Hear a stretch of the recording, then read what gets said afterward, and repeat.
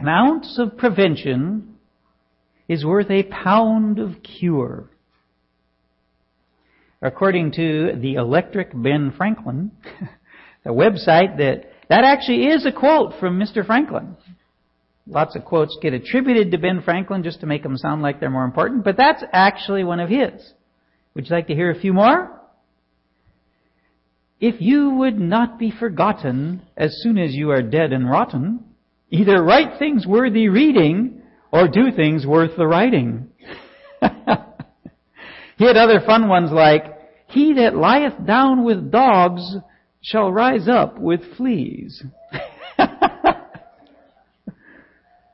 You may know someone like whoever Ben was thinking of when he quipped, the worst wheel of a cart makes the most noise. But many of his sayings were short ways of getting to some serious truth. When the well's dry, we know the worth of water. And work as if you were to live 100 years. Pray as if you were to die tomorrow. I like that one. But his fun ones are great. Fish and visitors stink after 3 days. Yep. Ben Franklin actually wrote that. Of course, he didn't hesitate to speak on politics. The king's cheese is half wasted in parings, but no matter, 'tis made of the people's milk. Ooh. And he gave lots of advice. Be slow in choosing a friend, slower in changing. But he loved to jab at those he thought wanting in character. People who are wrapped up in themselves make small packages. Mostly, though, we know him for his work in the formation of our country, our new Constitution. He wrote to Jean-Baptiste Leroy, is now established and has an appearance that promises permanency. But in this world, nothing can be said to be certain except death and taxes. That's another big Ben Franklin. But let's go back to where we started. An ounce of prevention is worth a pound of cure. Realizing the truth of this statement, although it hadn't been said yet, and knowing God's plan for his descendants to rule Israel, King David thought it wise to put together some prevention for his sons. Actually, all the young men who were expected to rule in any capacity at all were to be taught from this collection of wise sayings that David began. The finished collection contains words inspired by the Holy Spirit. We call it the book of Proverbs.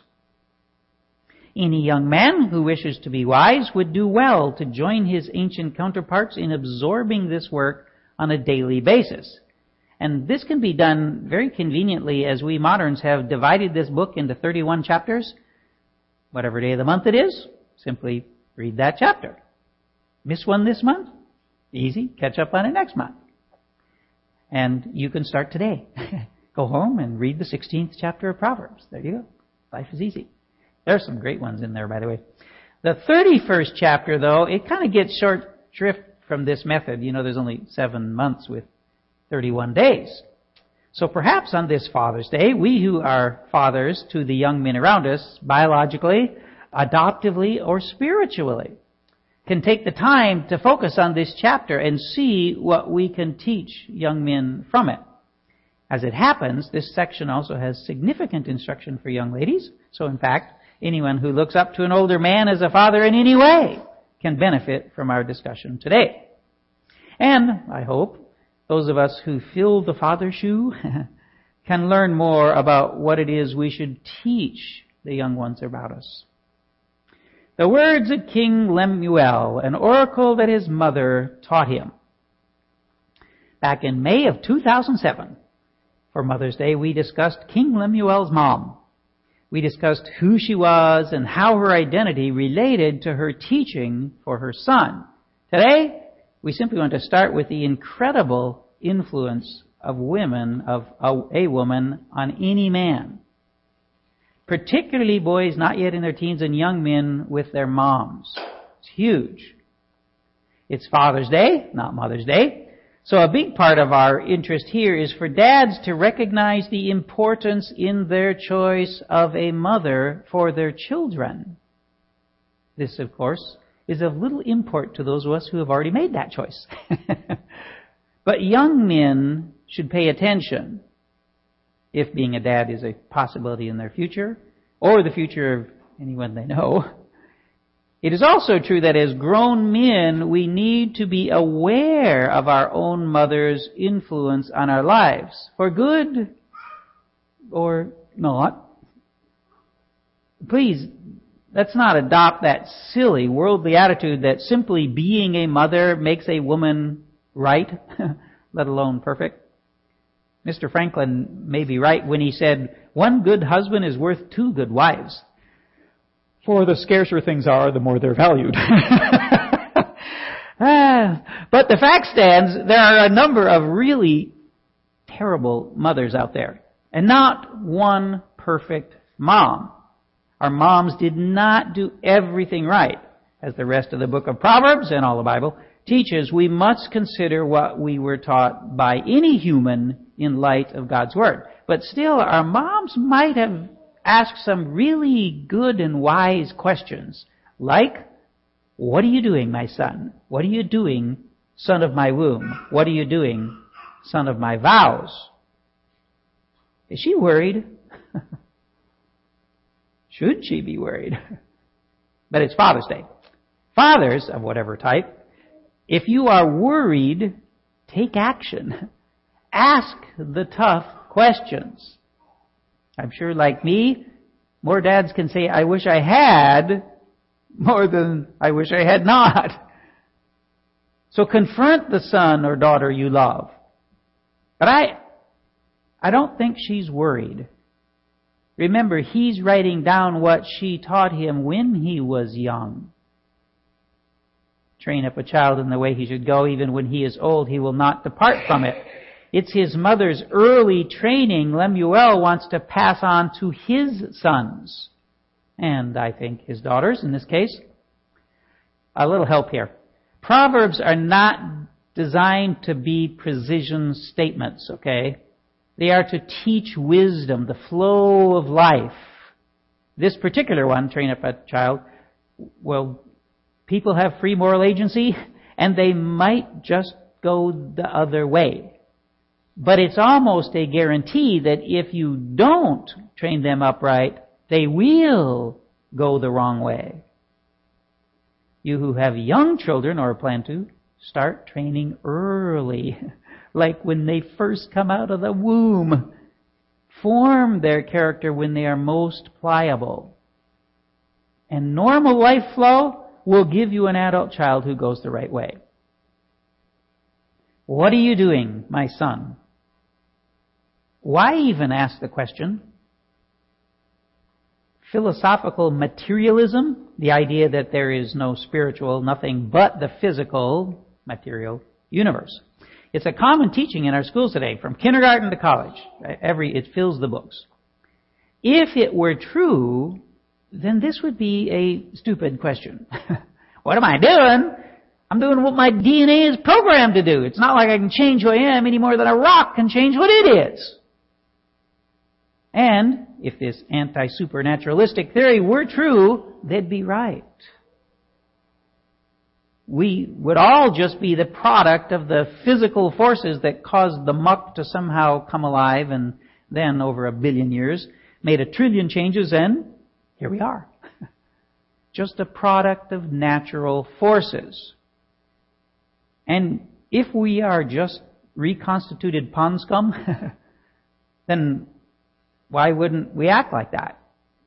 Like scum, that is to say.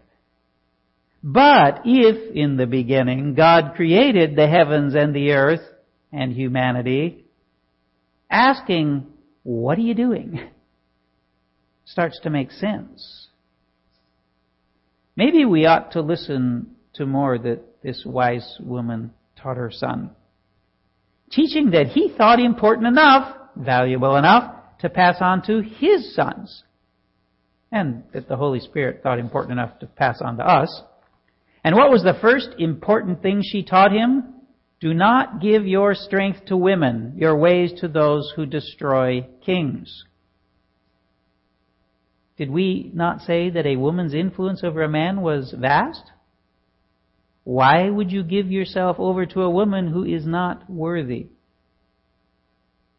It's an engaging study to go through the Bible and discover who the leading men's mothers were. Their wives also, or lovers. You'll be amazed how women controlled, in particular, the ones who went wrong. You don't have to go around the sun on this rock too many times to see it happening around us. Bad women drag all too willing men down. Understand that throughout the Bible, immoral sexual behavior is pointed to as the foremost sin. The entire first section of Proverbs warns young men most thoroughly against the dangers of foolish women. Lemuel will come back to his mom's instruction on the effect of a woman on a man's life shortly. Wait for it. For now, she broaches the subject of another killer of young men. It is not for kings, O Lemuel, it is not for kings to drink wine, or for rulers to take strong drink, lest they drink and forget what has been decreed and pervert the rights of all the afflicted. Kings of that day were also the judge and jury for every case, civil or criminal. Since the collection of wise sayings was specifically for the instruction of the young man who would become king, Lemuel in this case, she focuses on what addictions would do to him in his position. This teaching actually presented a problem for another young man a millennia later. A young man whose focus on serving God was commendable. Timothy was commissioned by Paul to appoint pastors as the church was exploding in growth and new congregations were springing up everywhere. And in the midst of speaking about that task, appointing pastors, Paul suddenly gives him a little personal instruction. No longer drink only water, but use a little wine for the sake of your stomach and your frequent ailments.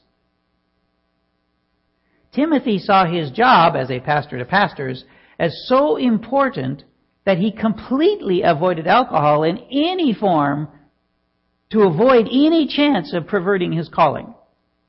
Problem, no chlorine. There were germs in the water, and they were giving Timothy frequent stomach ailments. How do you kill germs without chlorine? With alcohol.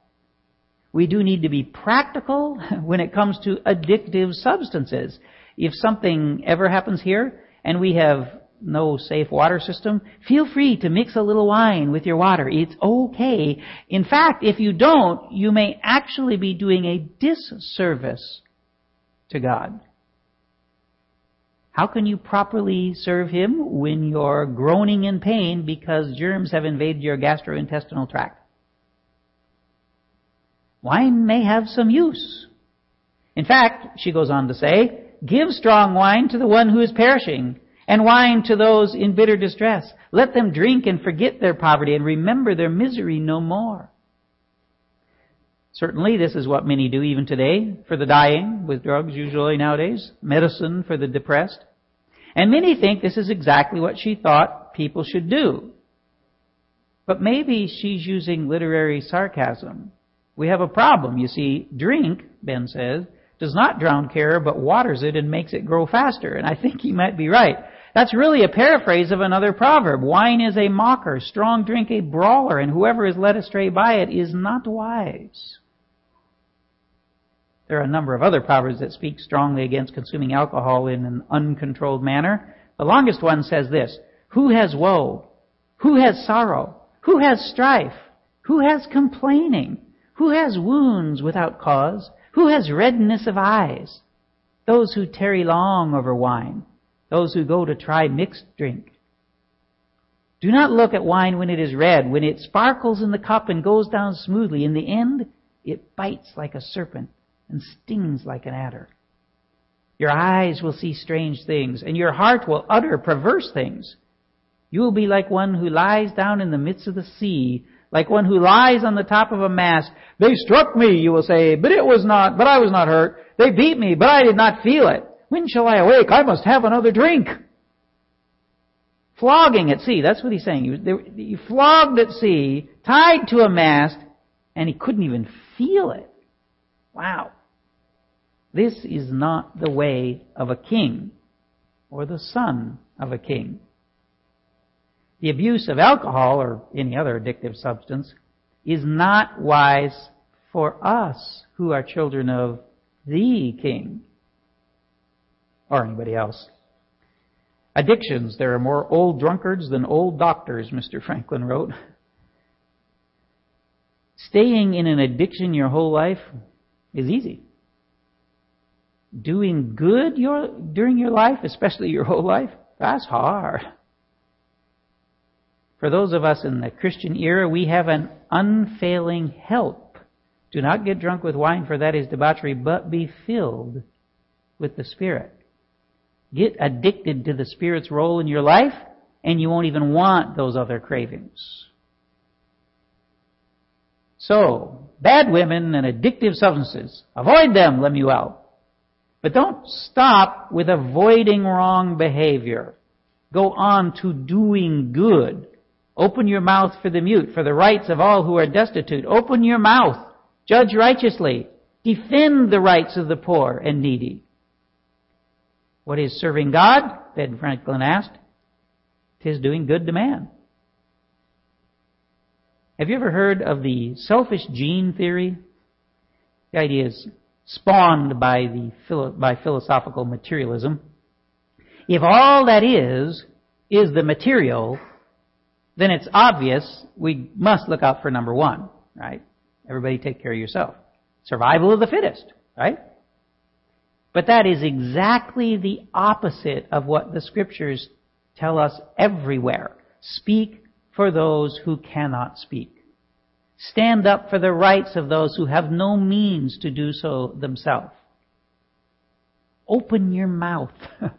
Do not sit there in quiet and let injustice triumph. It was not Mr. Franklin, but Edmund Burke who said, all that is necessary for evil to triumph is for good men to do nothing. As a king, Lemuel would be a judge, as would his son. The urgency is great. Do it right. Defend those who have nothing and those who are past having nothing to being in need. Unlike the imaginary, exclusively materialistic world, in God's world, the fit are to ensure the survival of the feeble. Remember why she said to avoid wine? So that he would not forget what has been decreed and pervert the rights of the afflicted? Decreed, she means the law of God, which pours out support for the afflicted. Do not keep quiet. Open your mouth. And once again, the path of the one who follows Christ leads even higher. If you love those who love you, what benefit is that to you? For even sinners love those who love them. And if you do good to those who do good to you, what benefit is that to you? For even sinners do the same. And if you lend to those from whom you expect to receive, what credit is that to you? Even sinners lend to sinners to get back the same amount. But love your enemies and do good and lend expecting nothing in return. And your reward will be great. And you will be sons of the Most High. For He is kind to the ungrateful and the evil. Men of God, to this we are called, to pour out our lives for the weak, even for the ungrateful and the evil. It's amusing when people want to tell us that Christianity is a crutch for the weak. Ha! To stand up for those who cannot stand up for themselves. It takes much greater strength to do that, to love your enemies. Strength not our own. Jesus told the Apostle Paul, my grace is sufficient for you, for my power is made perfect in weakness. Therefore, Paul said, I will boast all the more gladly of my weaknesses, so that the power of Christ may rest upon me. For the sake of Christ, then, I am content with weaknesses, insults, hardships, persecutions, and calamities. For when I am weak, then I am strong. We must live in the strength of Christ. And now she has another do-right instruction. Guidance that takes up the bulk of her teaching, actually, if you look at Proverbs 31.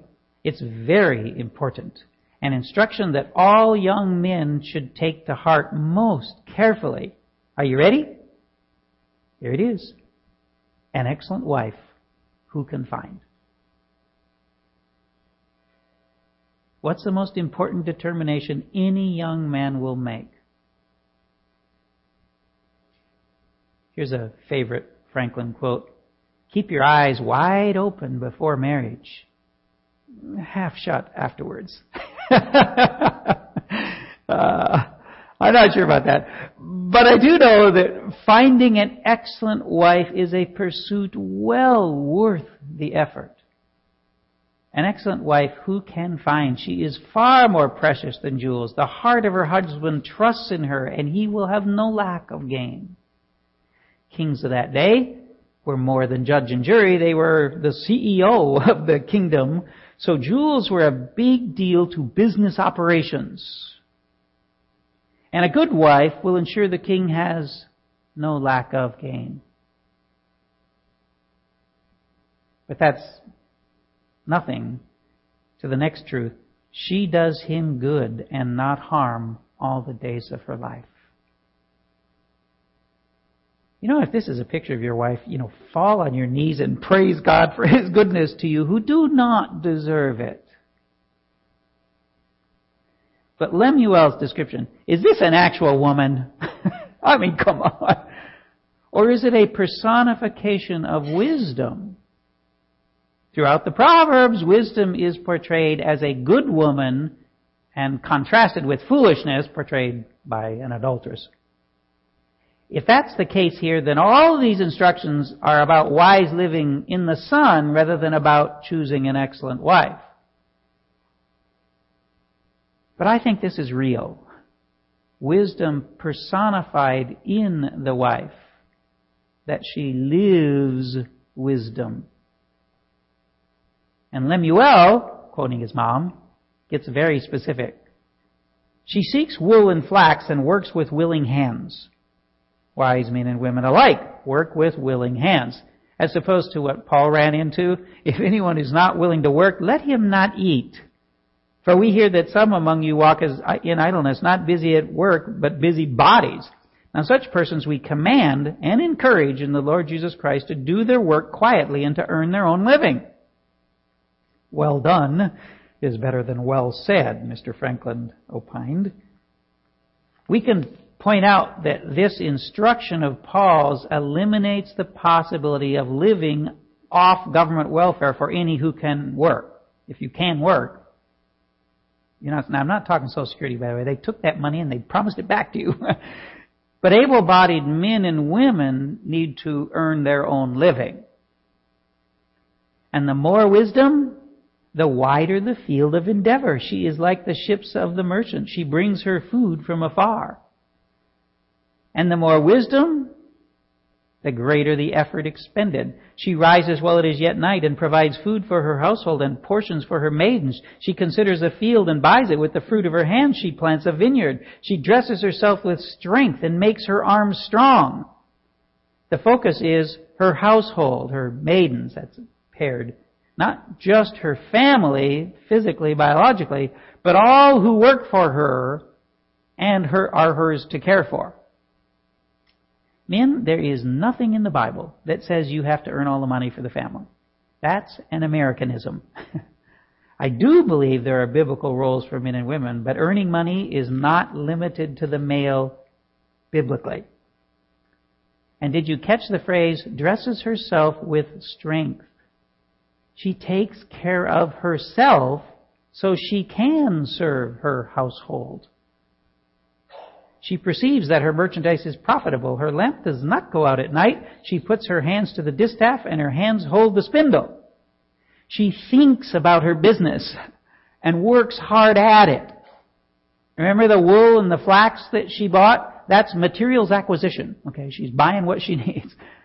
She's also involved in production, the distaff and the spindle. To say it another way, she's willing to get her hands dirty. Look for a wife willing to work. That's what she's saying to him. Look for a wife willing to work. Lazy women who want to live off their husbands are just as much a problem as lazy men wanting to live off their wives. And we're back to where we were in verse 14.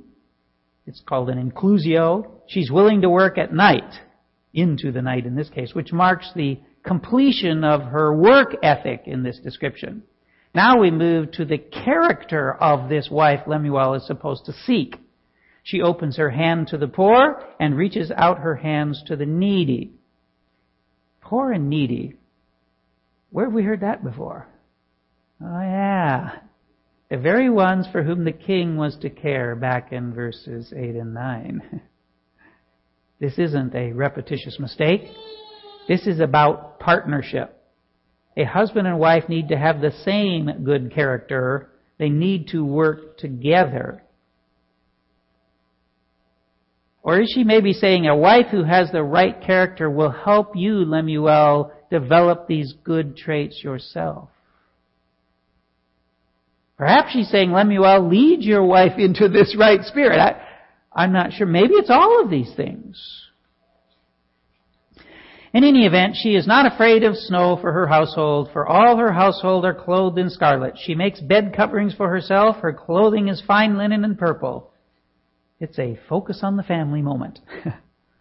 But also a moment to say, this woman will do what she does well, to a high standard of quality. And when she does, her husband is known in the gates when he sits among the elders of the land. Once again, for whom is this instruction given? Remember, her yet unmarried son. That's who's getting this instruction. An excellent wife. Who can find? Behind every great man is a great woman. That's not scripture.